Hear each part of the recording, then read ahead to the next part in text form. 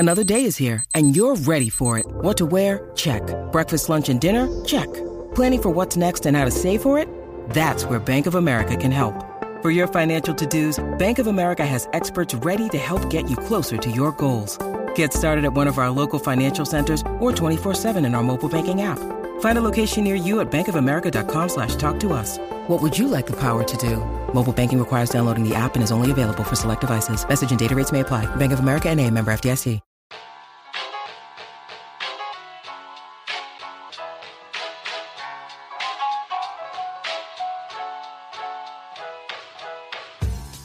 Ladies and gentlemen, welcome to the 3-0 Take, the official podcast of Dirt to Diamonds Baseball. Here's your host, Kyle Corwin. What up, what up? Welcome back to the 3-0 Take, the official podcast of Dirt to Diamonds Baseball. This is episode 8. My name is Kyle Corwin. I'll be your host, and I'm here with my co-host, Nate Reyes. Nate, say hello to the people. What's up, people? I feel like I need like a DJ Khaled type call out. You know what I mean? Yeah, you need a little intro, a little spice to your intro there.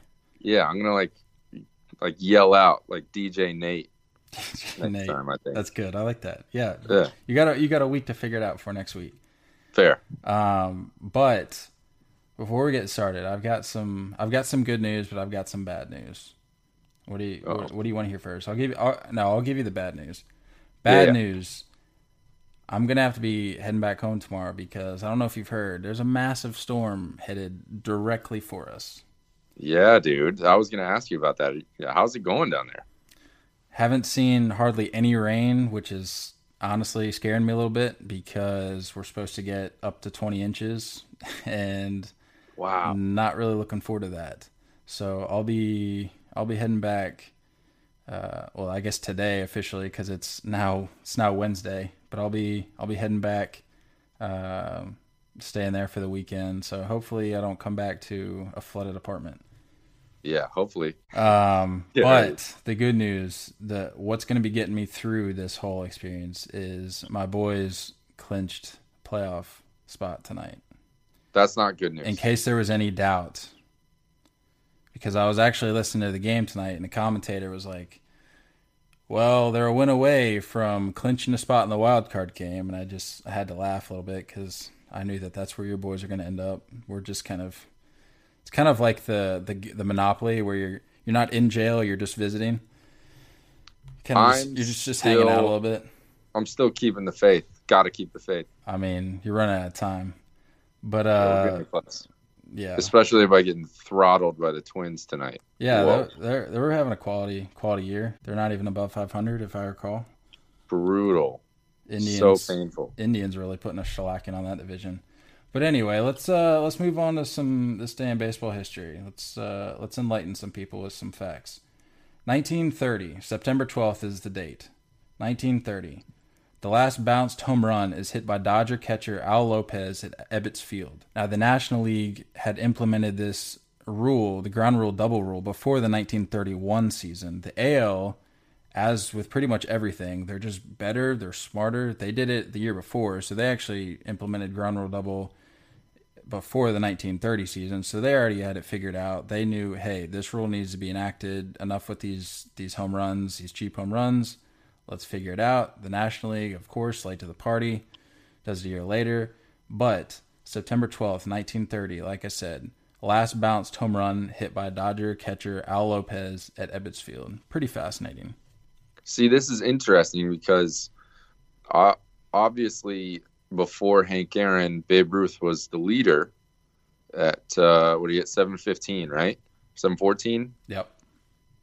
How many of those were bounced? Because he was playing before 1930. I know, and I had a feeling you would ask that. I did some research. Apparently, which I don't know how they would know this or how they'd be able to track it, but apparently not one of Babe Ruth's home runs was a cheapie. Wow.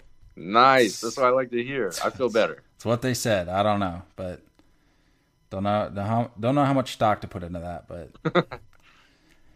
1979, Carl Yastrzemski hits his 3,000th hit, collects his 3,000th hit in a 9-2 Red Sox victory over none other than the New York Yankees. It's just Just a beautiful thing. There goes the ground ball. Base hit. Number 3,000. Yastrzemski's got it. And all hell breaks loose at Fenway Park. You're watching it. We're not going to play baseball for a while. They've got microphones, cameras. The long, long trail is ended. It took him 3 days and 13 trips to the plate to get his 3,000th hit from hit 2999. Because, as they always say, the hardest hit is a 3,000th hit. I feel like that's just natural with guys when they're right on the brink of a big number like that. It takes them, and then you see, not to mention that, you see kind of like a letdown after. You know what I mean? Like specifically this year, the only one I can think of is Stanton getting his, I think it's the 300th home run of his career. Yeah. And not only did it take him a little while, but now he's in like a really long skid since then. It's been a couple weeks. I mean, he's been a skid for most of 2018, but we'll ignore that. Another interesting fact about Yastrzemski, he was actually the first American leaguer to have 3,000 hits and 400 home runs. So that's quite the resume. Moving on, 2002, this is the fun one. In 2002, on September 12th, a jury will decide whether Alex Popov actually controlled Barry Bonds' record-setting 73rd home run in his glove. Now, I don't know if you've heard much about this, or like if you remember any of this going down. I personally didn't remember a whole lot about it, but no, not too much. Enlighten me. I'll give you a little backstory here. So the home run was hit at then Pac Bell Park, which is now AT&T Park, on Sunday, October 7th, 2001. This is nearly a year prior to this decision that I'm referencing for this day in baseball history. So this guy, Popov, lost possession of the ball, which the ball was valued at approximately $1 million. The guy was mobbed. Like, as you'd imagine, everybody's going for it. What's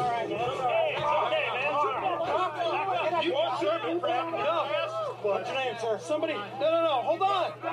This isn't it, okay? That's not the ball. But this guy, Patrick Hayashi, ends up with the ball. They actually have video of it. So the guys are scrambling for the ball, and Hayashi's standing there. He gets up, and everybody's on the ground, like scuffling for it. And he just shows the camera guy the ball and like smiles, and nobody has any idea what's going on. It's actually pretty funny. You should look it up. But apparently he was one of the guys down there wrestling the fans, and he apparently bit somebody, which a little much. But yeah, hey, $1 million, I'm biting. He ended up with the ball. So this Popov guy sued Hayashi. But nearly a year and a half after the home run was hit, a judge finally ordered the pair to sell the record-breaking ball and split the proceeds. The case ended in a nationally televised auction where the ball fetched $450,000, less than half its estimated value. Lame. That's super lame. Yeah. So after the home run ball sold for less than what everyone had expected, Hayashi, this is fascinating. Hayashi's lawyers knew that once they were paid, he would be left with basically nothing. So they actually waived most of the legal fee. And Hayashi said he was able to keep enough of the money to pay his tuition to earn a master's degree in business administration, plus other bills from living a year and a half as the centerpiece of a high-profile case. That's pretty high class on the lawyer's part. Yeah, seriously. But like, oh man, what a lame ruling. You know what I mean? Come on, decide whose it is. One of them gets it, one of them doesn't. I mean, there's no rule about biting and scrapping. Yeah, you know what I'm saying? But the thing is in the video, this Popov guy, you can see him catch the ball. Like whoever was doing this recording for this documentary, which apparently used to be on Netflix. I don't think it's on there anymore. But nothing good is on Netflix anymore. That's a great point. He was recording it, and he's got Popov catching the ball. But then, before you know it, they're on the ground, like I said, scuffling around, and this Hayashi guy ends up with it. But very, very fascinating piece of this day in baseball history, I will say. It's a lot of drama surrounding this one. I like it. And not to mention, his last name kind of sounds sneaky, like Hayashi. Yeah. I just Hayashi, swooped I that got the ball ball. from you. Yeah, I just swooped $400K from you. Yeah. So speaking, I mean, we all know I don't like Barry Bonds. So speaking of other aspects of baseball I don't like, let's talk about the Yankees. Let's talk about your blessed Yankees. I'll give you a C minus on that transition. I'll let you run the table on this one. What do you got? Okay, so basically, it's been kind of up and down, obviously for our starters, and so tonight we're kind of going to discuss the most likely inevitable wild card game, and it's looking more and more like it's going to be the Oakland A's. Unless anything crazy happens, then it would be the Houston Astros. I think we discussed last week that Seattle's pretty much out of it. But the discussion specifically with the Yankees is who that starter is going to be. Severino has just been atrocious for probably pushing the last 2 months. Can't locate his fastball. Slider just looks like it's spinning. Every once in a while tries to throw a changeup, but for the most part, he's a 2-pitch pitcher, and neither of those are working right now. He has the velocity with the fastball. He just can't spot it right now. And there's been some rumors that he's tipping pitches, but who knows? I mean, it's been bad, but the kind of the bright side of things is that Tanaka has looked pretty good lately. Had a start against Seattle recently a few days ago, went 8 innings pitched, only gave up 3 hits, struck out 10, and no walks and no earned runs. So that was a bright spot. And then his last start before that was against Detroit, 7 innings pitched, only 1 earned run. So, I know it's Seattle and I know it's Detroit. Not the most explosive, impressive offenses, but it's there's such thing as riding a hot hand. And, well, I think the Seattle game, that was a game. Didn't he go 8 innings that game, or was that? Yeah. Was that Yep. 7? Okay. Yeah, I mean Seattle. Granted, they're kind of on a downward spin here, but I mean it's not a bad lineup. It's not a bad. No, it's not a bad lineup. It's not a bad game to be successful in. I mean, it's not like you're pitching against the Twins. Yeah. But he's definitely made an improvement, because in August I pulled up some numbers. He was 0-3 in August with a 4.4 ERA. He had an opposing batting average of 307, which that's not good. Huge. That's big. But in September, he's in comparisons 2-0, like you said, ERA of 0.6, 16 strikeouts between those 2 starts, not 1 home run, only 1 walk, opposing batter an average of 189, which is much better. Yeah. And what you're seeing, I think specifically, and we can kind of touch on this a little bit when we get to our next topic, but he definitely is used to that extra day off that they do in Japan. I know he's been here a few years, but the Yankees have sort of accommodated for him of giving him extra rests. For example, tonight against the Twins, Sonny Gray was the starter, opener, whatever you want to call him. So they're mixing in bullpen days to get, guys like Tanaka and CC some extra rest. And I think we're going to see that throughout September. And I honestly wouldn't be surprised if Tanaka stays hot until the playoffs start. Yeah, I mean, I pulled up his postseason numbers. He's got a ERA of 1.44 in 4 postseason starts. So, I mean, if history is an indication of anything, that might end up being your guy. But I do know that there's guys calling for Happ to be the go-to guy. I don't really know how I feel about that. Yeah, I can't do that. I mean, if I were you, I'd probably be pulling for Tanaka. Yeah, I think so. We saw, and kind of tying in the A's a little bit, the last series against the A's last week, Severino, CC, and J. Happ are the starters of that series. Obviously, Severino didn't do well. We all saw that on a Sunday night game.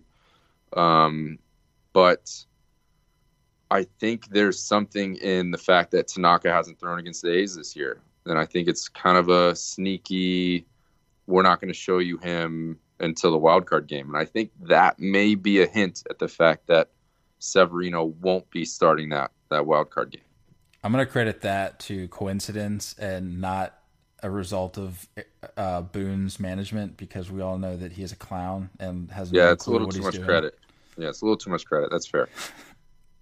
So, I don't know. It's super uncomfortable, unconfident baseball being played by the Yankees right now. In my opinion, when it comes to the matchup, when it comes to that A's matchup, what I would be comfortable seeing is, a healthy Aaron Judge in right field, Giancarlo Stanton in left field, Gary Sanchez DHing, and Austin Romine catching, and then Tanaka on the hill. That's my comfortable lineup. I don't want to say safe, but it sounds, I guess reliable would be the better word based on what we've seen as of late. I think that's going to be your best bet. We'll see if Boone uses his brains a little bit. Yeah, we'll see. Because, Judge is, apparently been hitting and throwing again. I personally expect him back in about a week, enough to where he can get a good chunk of ABs before playoffs start. Because, he's obviously we can't do rehab starts anymore in the minor leagues because they're pretty much rounding out their season down there. So, well, you know what? I'll tell you who doesn't need a rehab start, and that's Shohei Ohtani. Can we talk about him a little bit? Yeah, dude, I'm not surprised by this. Were you when this came out about him needing Tommy John? I was not surprised by it in the least. What I was surprised about was the fact that he hit 2 home runs, totaling 4 hits the night that they announced it. I was a little taken aback by that. I'm not going to lie. Kind of cool, but that probably tells you that he got shot in the elbow with some cortisone shot or something like that, right?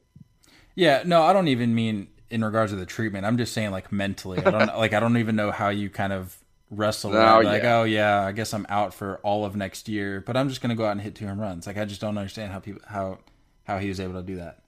Yeah, I mechanically, because I feel like everyone's been saying his future's in pitching.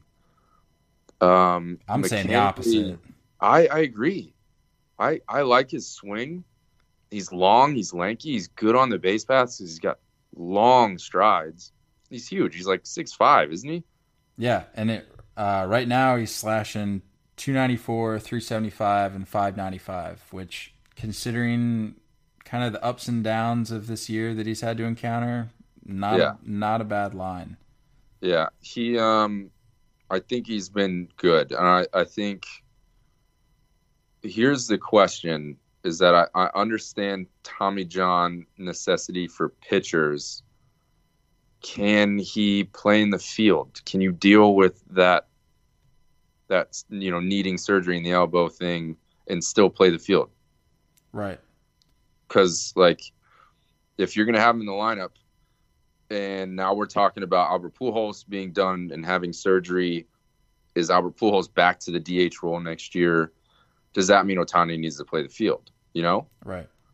So it's going to be interesting. But I'm going to clarify this right now. I don't think he's the rookie of the year for the AL. And I know it's going to sound biased because obviously I'm a Yankees fan. It's going to come out biased. They're going to go with Miguel. I'm going Miguel Andujar. He's played 40 more games. He's been consistent playing wise.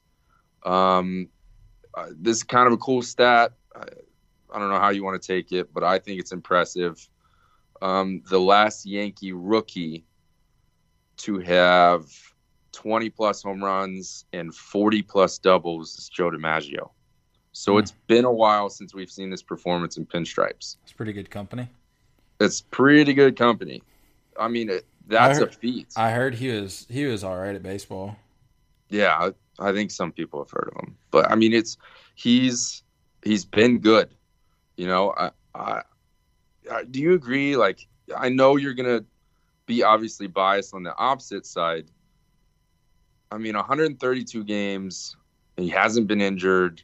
He's been consistent, and he's hitting in the heart of the order. Like that's No, gotta be Rookie of the Year stuff. I mean, I hate the Yankees, but I'm at least rational enough to look at this and be like, okay, I think it's your boy. Like, yeah. I mean, as with anything in baseball, there's always going to be people who are clamoring for Ohtani to get it, but I don't know. I just feel like kind of with what you just dissected with games played, I mean, I think it's tough to go against Andujar, but yeah.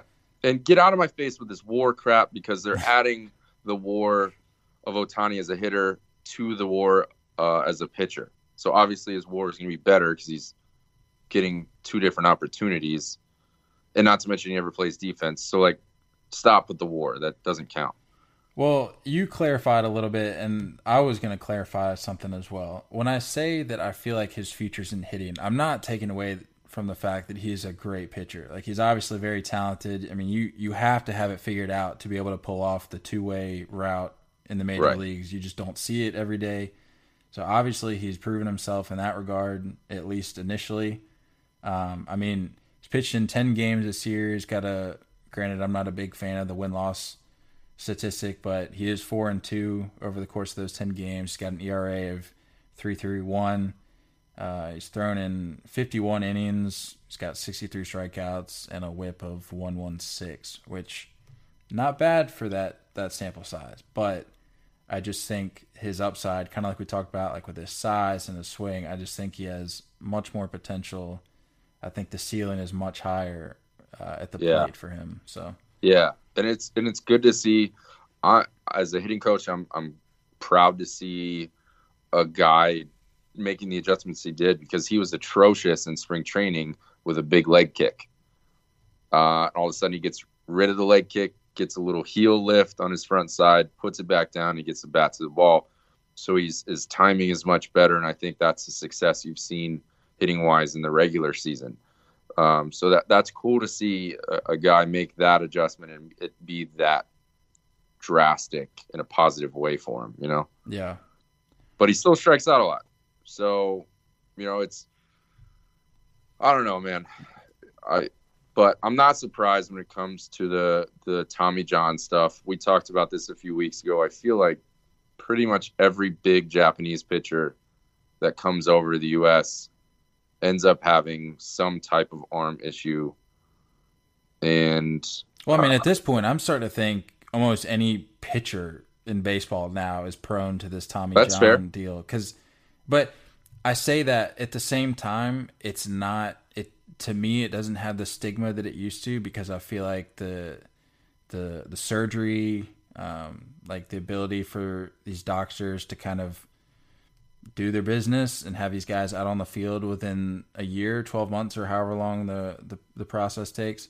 I feel like the success rate on that is very high. And these guys, as we've seen, sometimes they come out throwing even harder, which beats me how that works. I'm not a pitcher. I don't really know the science behind that, but I don't know. I mean, it doesn't worry me. It definitely sucks to see these guys going down for seasons at a time, but at the end of the day, it doesn't surprise me. It didn't surprise me, and I'm not going to be surprised when I see other big names go down this year or next year as well. Yeah, it's tough, but I mean, that's what we're getting with the throw the hardest, hit the furthest, hit the hardest, mentality that we're in now. Yeah. Everything's tracked by numbers. We're in this StatCast era, and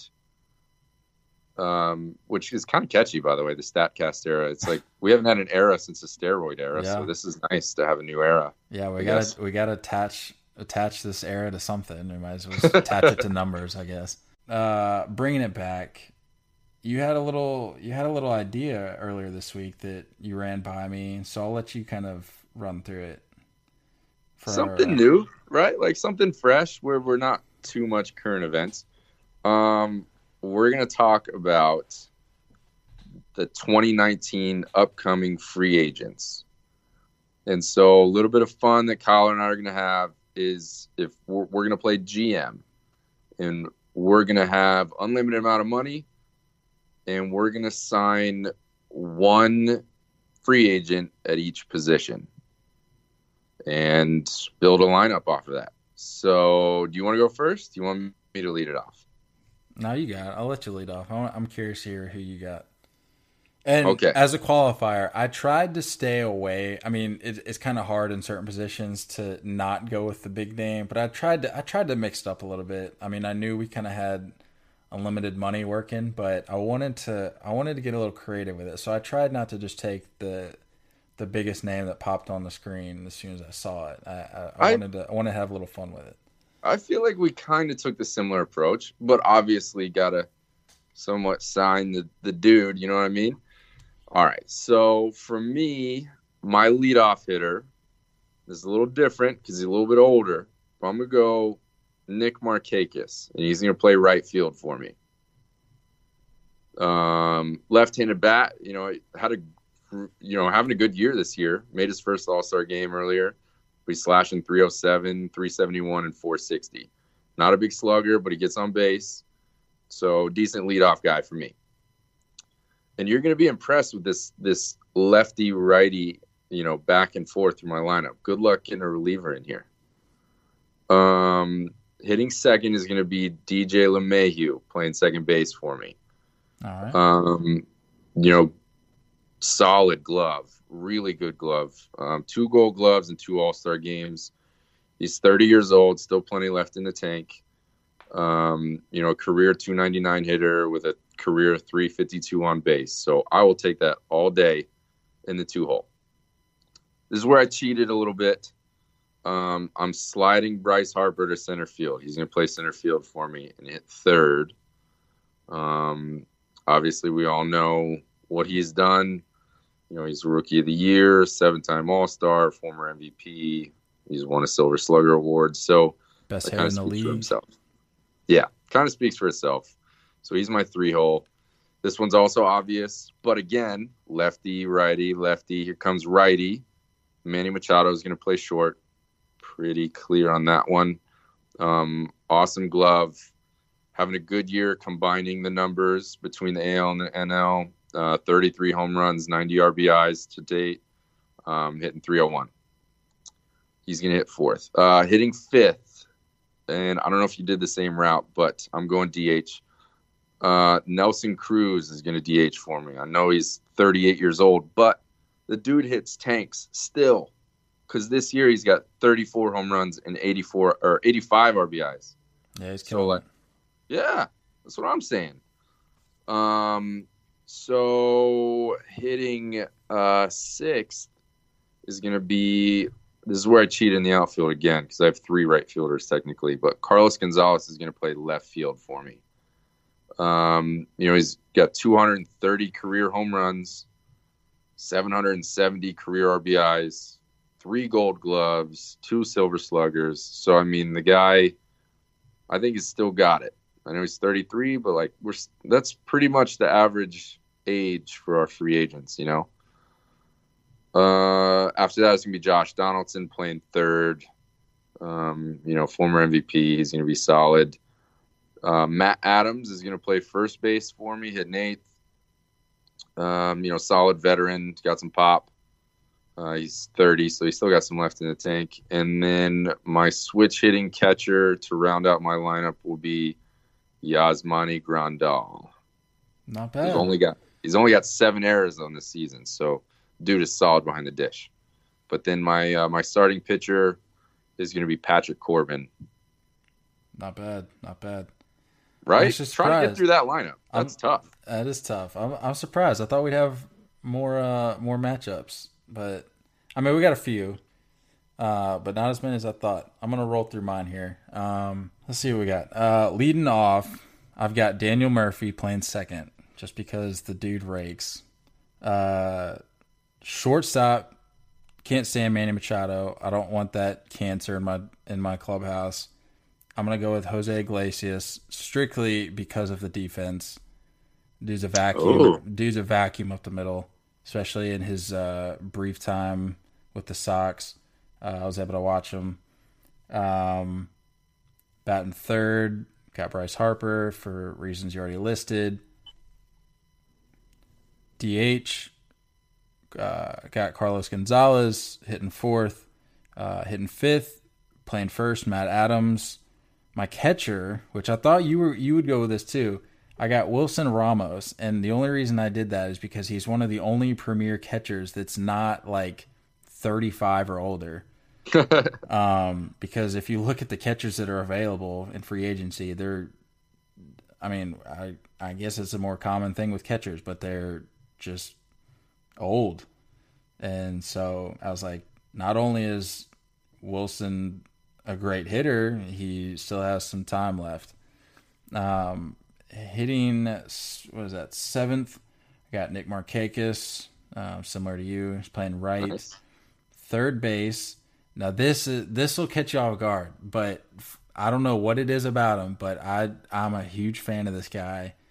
I like to think that I modeled myself after him when I was in college, just in terms of he's not a stud by any means, but there's just something about the way he plays the game. I love it. Third base, I'm going Will Middlebrooks. Don't know why. I think maybe I might have taken the defensive route with my team. Dude's not terrible there at the hot corner. So being a left side of the field guy, I've got a pretty solid left side of the field. And then he's batting eighth, and then batting ninth, I'm going with Marwin Gonzalez in left field. And my pitcher that was definitely one of my ideas, was Marwin Gonzalez. I like that. Yeah, and my pitcher is going to be Dallas Keuchel. And the reason I went with those two guys, they can play well, but I'm going with them because they've got the winning pedigree. They know what it's like kind of playing with Houston, being kind of on the ups and downs of that franchise. So being able to bring that into a clubhouse, I feel like would be of value. So that's my lineup. We should be GMs. I mean, if we're co-GMs, I mean, if we're dealing with unlimited funds, then I'm all for it. Co-GMs. Let's go take over. Who do you want to take over? Let's take over the Padres. That'd be nice. We'll live in San Diego. Yeah, I was about to say, living in San Diego, that's not too bad of a gig. We'll take over the GM roles there and just sign studs. And here's what we need to do. Here's what I think we should do. We should post each respective lineup and see who gets the most love on social media. How do you feel about that? I'm down for that. Even though challenge. I'm going to go ahead and say that you're probably going to get the lineup vote. But, and the same thing happens to me in like when I play fantasy. I'm terrible at fantasy, and it's because it's because I don't go by the numbers. I just go by my gut, and my gut is almost always wrong with this stuff. So I'm sure my lineup would get pounced by your team. All right. You won't be the GM, but I'll invite you to some games. Yeah, I can be like the director of personnel. I can be the calm, cool head in the dugout or something. I don't know. That's fair. That's fair. I can figure it out. Yeah, I'm just looking at this. The more I look at it, the more disappointed I am. Yeah, my lineup's like an all-star lineup. I don't even remember half of yours, honestly. Exactly. That should go show you how bad it is. I mean, Josh Donaldson hit in seventh for me. I'm stacked. Yeah, I didn't think to put him in just because of his history of injuries. Not to say that he's not talented. He obviously is. We've talked about him on here before, but I don't know. I didn't have to think too hard about that one. Thinking back to my selection process, I think that was one of the ones where I kind of wanted to stay away from the big name and kind of mix it up a little bit. Yeah, that's fair. That's fair. All right, to tie in some reality in our little fantasy land, do you think either Bryce Harper or Manny Machado will get a $400 million contract next year?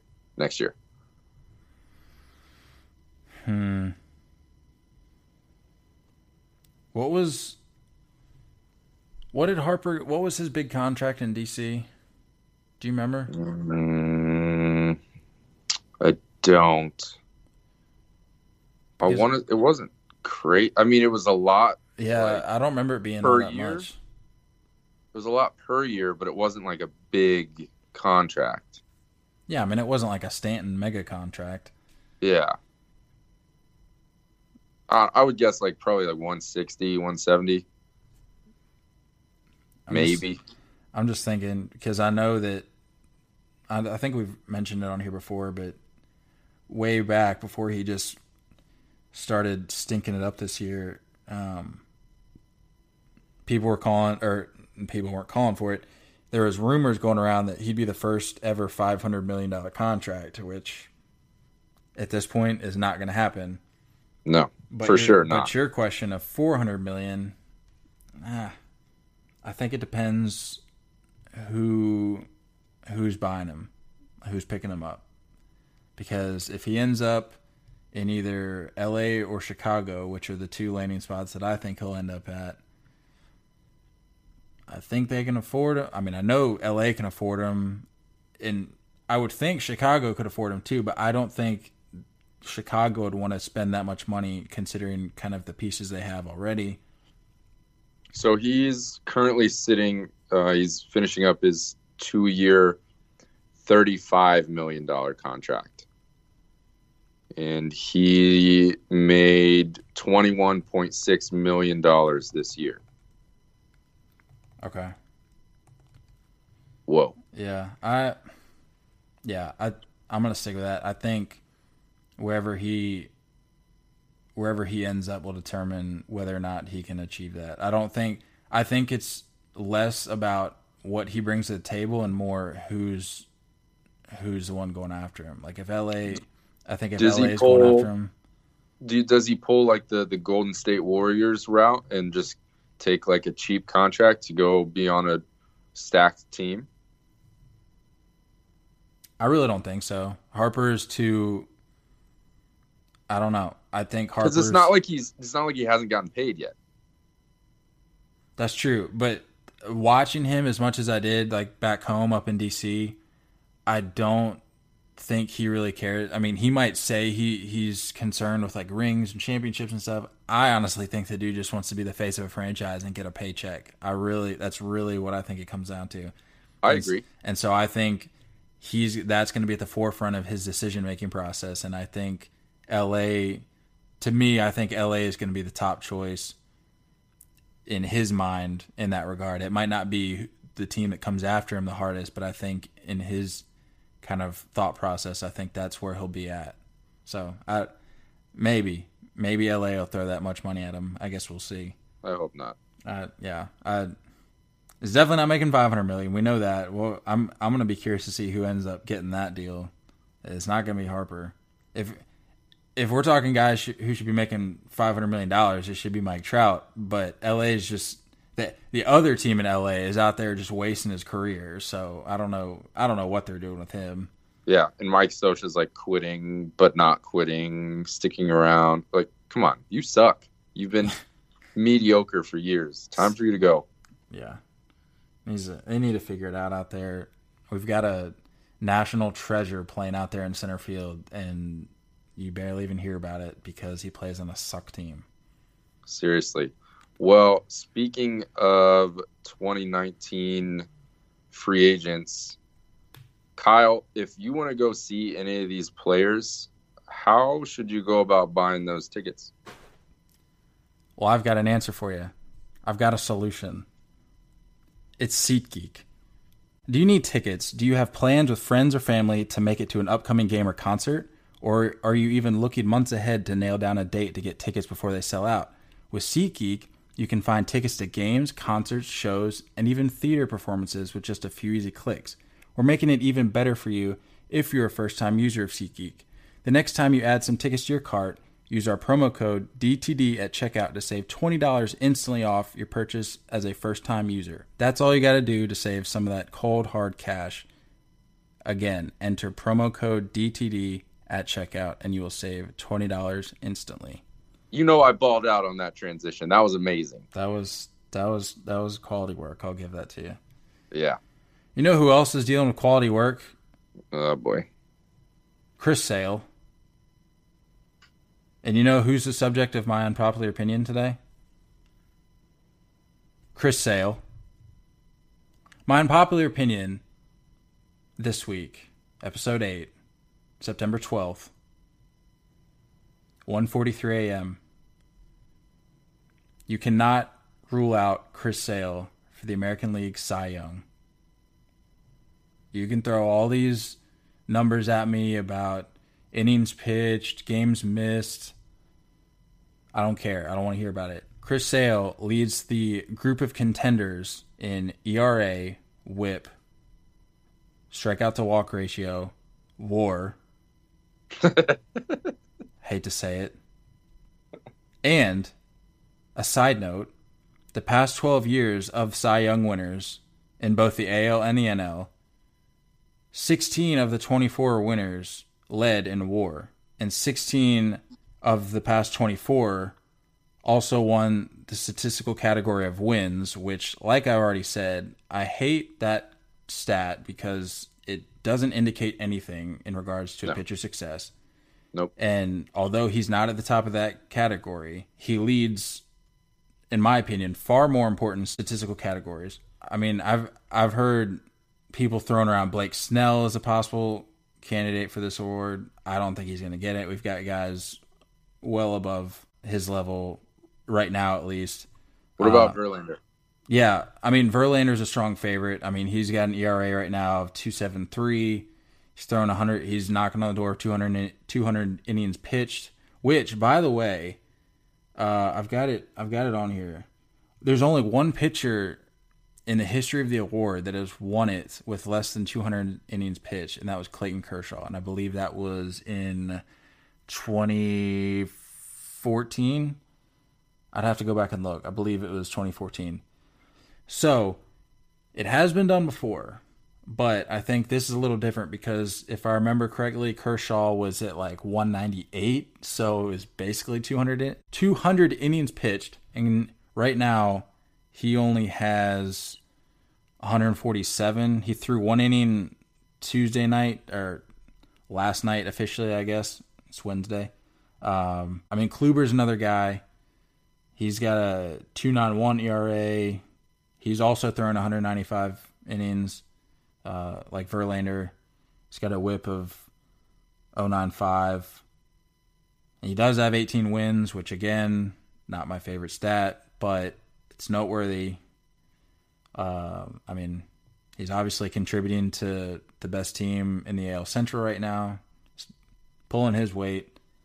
But the problem is he lacks in some of those other categories that Sale is just blowing everybody else away in. So I'm not saying Sale should necessarily win it. All I'm saying is you can't rule him out. It has been done before, like I said, in terms of innings pitched, because that's his biggest. That's what he's got working against the most right now is the amount of time he's missed. But it has been done, and we all know that these writers get these awards wrong all the time, and we've seen it, and we let them know, and the players let them know. I know you remember Verlander. Speaking of Verlander, back in 2016, you remember when, who was it? Porcello that won it? Is that right? Yeah. And you remember when Kate Upton just went on a Twitter rampage? Do you remember that? Do you remember hearing about that? I didn't know she talked. They were dating. They were dating at the time, and she tweeted at I don't even know who she tweeted at. Like, I don't think she tweeted at the writers. Like, I think it was a response to somebody, wasn't it?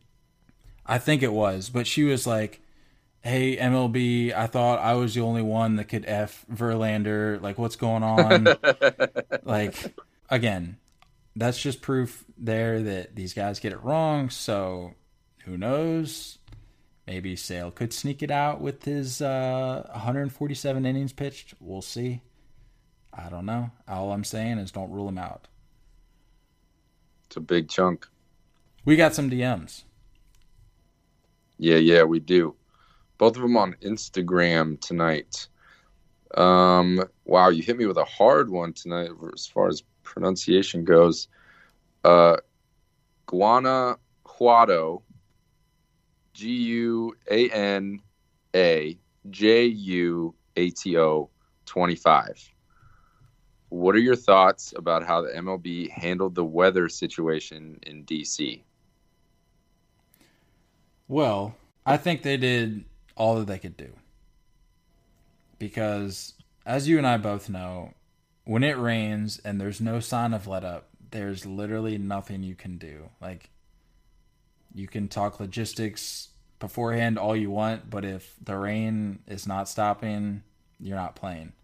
Well, fill me in, because I think, wasn't it like so tarp, they had untarp, so they had a doubleheader on, I believe it was Saturday, this past Saturday. And the start of game 1 was delayed like 2 hours. Okay. So it pushed them way back. And then game 2 was actually delayed like an hour and a half in the middle of the 8th inning. Whoa. And get this, game 2 didn't resume until it was like close to 1:45 in the morning. And I actually quote tweeted a picture on Twitter from, I guess it was like a writer or some sort of reporter that was there for that doubleheader. And he actually tweeted a picture of the game as it resumed at like 1:45. And there was probably, minus like staff and attendance and all that stuff, there was probably 15 people there. And it was just horrendous in terms of... Why not bang it? Like, why not? It's already official. You're in the 8th inning. You can call that an official game. End it. Yeah. In terms of those answers, I don't have them. But in terms of trying to get the games in, like, as a package deal, kind of trying to bang out both on Saturday, I get it. Because I've been hearing from my family and friends back home, it's just been raining nonstop for like ever up there. And I think that they knew that, and they're like, well, what else are we going to, like, we have to do something. We got to get these games in somehow. But the thing is they're going to make the game up. I think it was a 4-game series, and they're actually making up the 4th game this Thursday. So it's Wednesday. So tomorrow, the Cubs are finishing their series with the Brewers at home. They're going to fly to Washington for like a late afternoon game. I think it's at like 3 or 4. And then they're flying back to Chicago for a series against the Reds. But the problem with that, it sounds great. Like, it's your best option. But the issue is, as we mentioned, we got a hurricane rolling into town. And while DC isn't going to be in the direct route of it, they're gonna get some rain, enough rain to cancel a baseball game. So there's people talking about maybe pushing it to the end of the season, which to me I know you got to get your 162 games in, but with the Nats just being completely out of it at this point, the Cubs, I guess it does have an impact on the Cubs because they're kind of dealing with some Brewers. standing matters right now, but Cubs, the Cardinals are in the mix too. So yeah, so it definitely has an effect on them. But just in terms of scheduling, it just seems like a burden. Like, I get that it has to be played, but it's like, how many flights can the Cubs possibly take to Washington before they finally get a game in? So I don't know. I think in terms of personnel making decisions, they did what they had to do. You can only do so much, but at the end of the day, Mother Nature rules over any decision that you could possibly make about logistics. So it is what it is. Is what it is. I like that. Next one, B2 _ Gilman, GILMAN _34. Will you be surprised if the Red Sox don't win the World Series? Tell you what I'm going to do. I'm going to go downtown, find the tallest building, and jump off. I think that there's got to be a punishment if they don't, for you.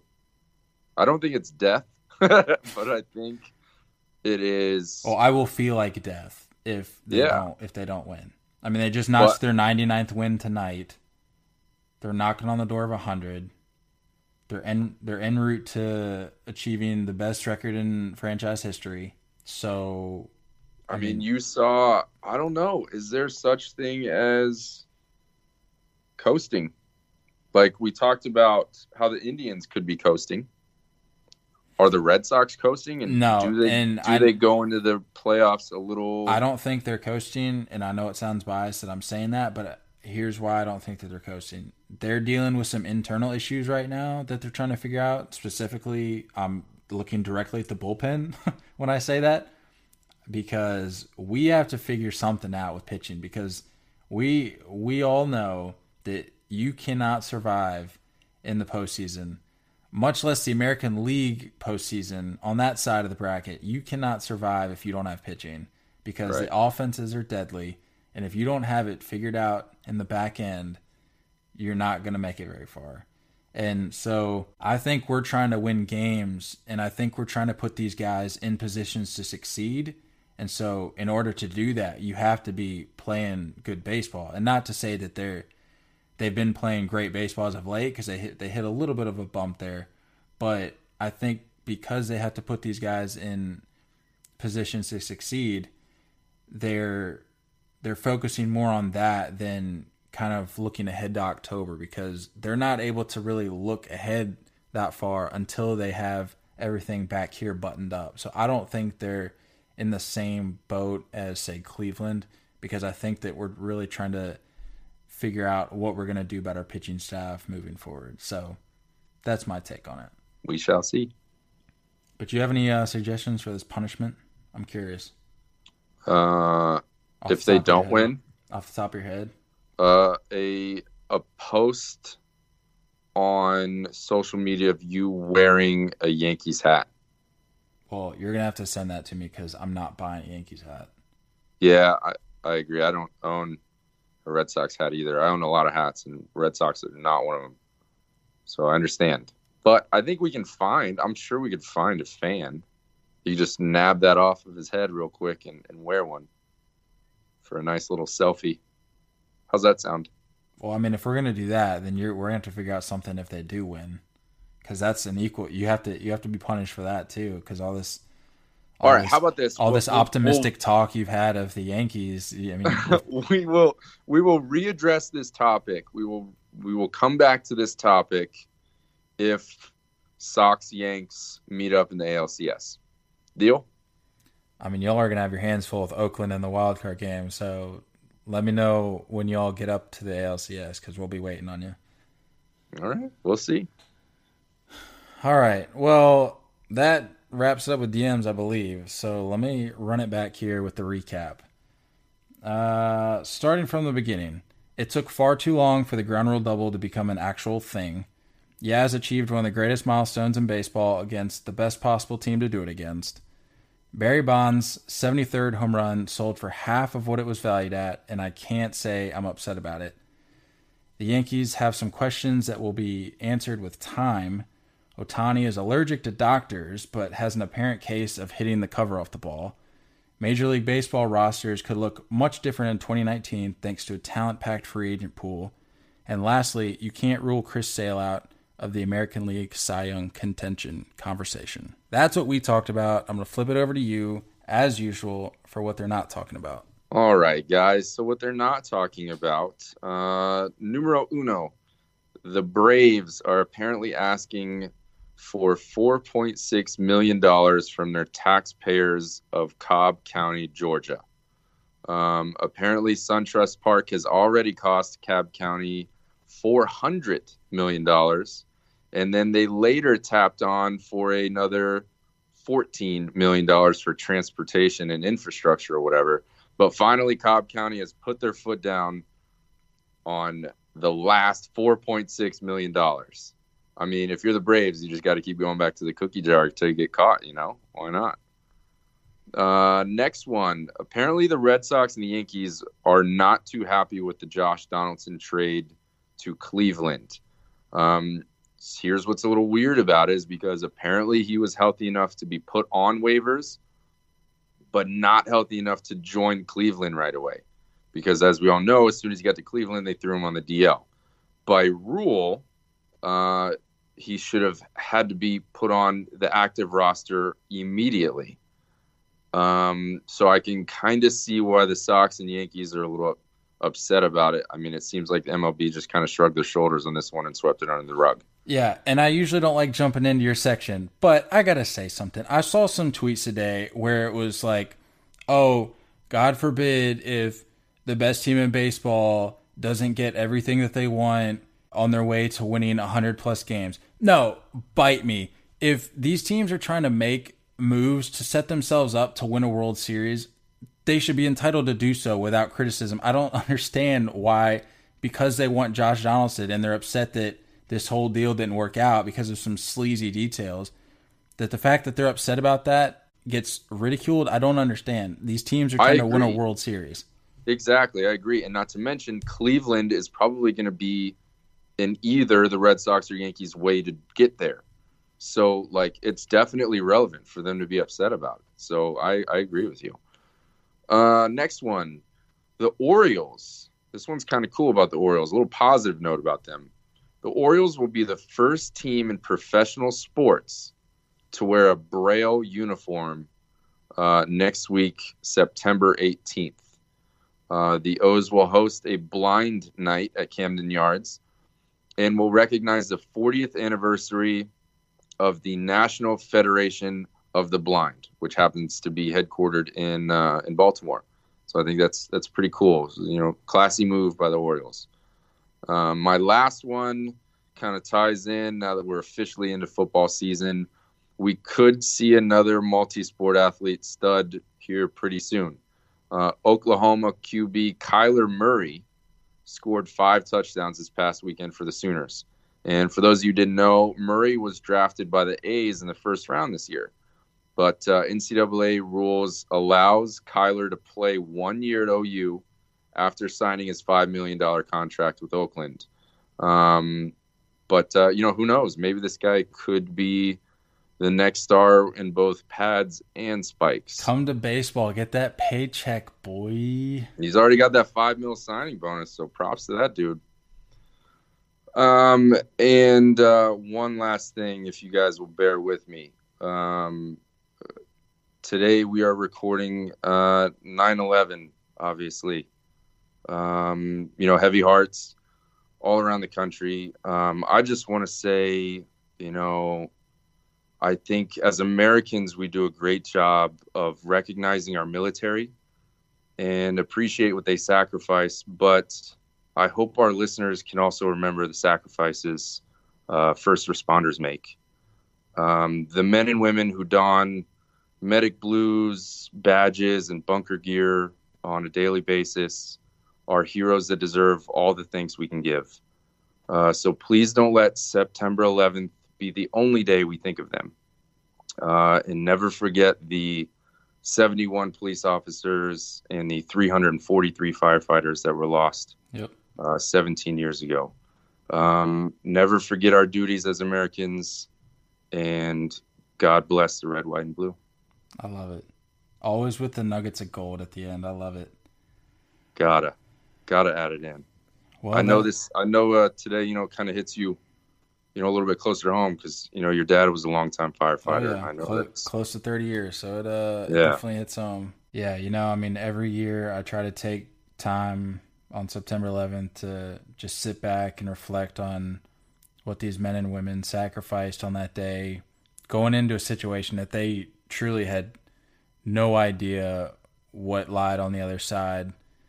And it's tough to think about, but I know I'm personally glad that we had those people going in and doing the jobs that they did, because there's a lot of people that wouldn't have the stones to do it. But like my dad always told me, there was firefighters going up the towers and there was people coming down. And that right there, to me, embodies kind of just the overall sacrifice that was made, not just with firefighters, but with police officers, just first responders in general, and even the people who weren't in uniform but still looked for a way to help in any capacity that they could. Just American heroes in every sense of the word.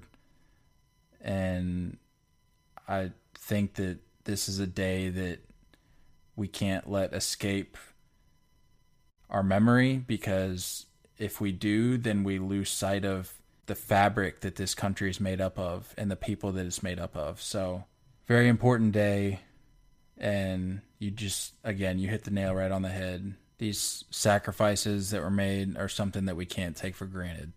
For tonight's ceremonial first pitch, and please welcome the President of the United States.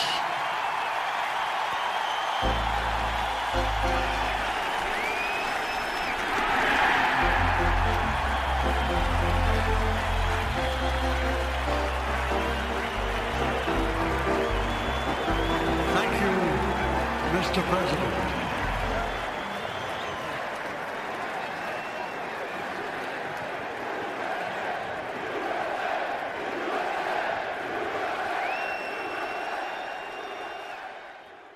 But that about does it for us this week. Thanks for tuning in. We'll catch back up with you guys next Wednesday.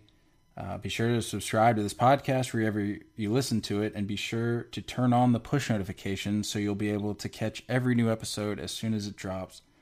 Additionally, if you guys could leave a review, it'd be greatly appreciated. We love you all. We look forward to talking more baseball next week. Until next time, Dirt to Diamonds family, stay filthy.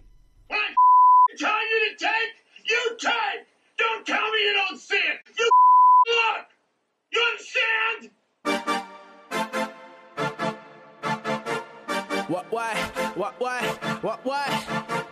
What the heck you doing now? Boy, I'm running this. What the heck you doing now? I'm just doing me. Writing down this gospel, get you quiet to hop on this beat. Come at it with that murder, this irreversible circle. I won't crash and I won't stop. This ain't no all-state commercial, but this the diary of that kid you shouldn't mess with. I could massacre you, but that isn't on my set list. You best start dating watches, it's the times that you should get with. Plug your earphones into my personal stash of antidepressants. Treat these lyrics like them Zans bottles popping off the top, but I don't down them, I just headshot them at you. And the fact that you don't even know I'm running this place proves to me I gotta stop being so nice on the stage, aight? What the heck you doing now? Boy, I'm running this. What the heck you doing now? Boy, I'm writing hits. What the heck you doing now? Boy, I'm running this. If we talking flows, then you know that I'm beside a kid. Told them I was a rapper, they did not believe it. Let's see what they say when they see them saying it's Mikey season. My teachers probably think I'm somewhere gripping on the Tinas. Little do they know that Mikey, yeah, he became a genius. He came on the scene before 17 with the mind of Einstein. Kinda fine how we work some kind of lines like cyanide. Crush this in your mouth and hit up that place with the angels. My work is heavenly devilish. You love it when it's painful, when it takes shape of the open gape you got in your chest. And you fill it up with that real, so much it stays in your breath. And you just living your life, and you just taking that step, and you just taking that crown, cause you know where it fits best, yeah.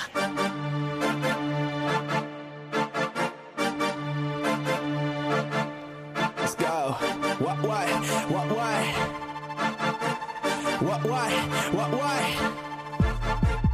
What the heck you doing now? Boy, I'm running this. What the heck you doing now? Boy, I'm writing hits. What the heck you doing now? Boy, I'm running this. If we talking flows, then you know that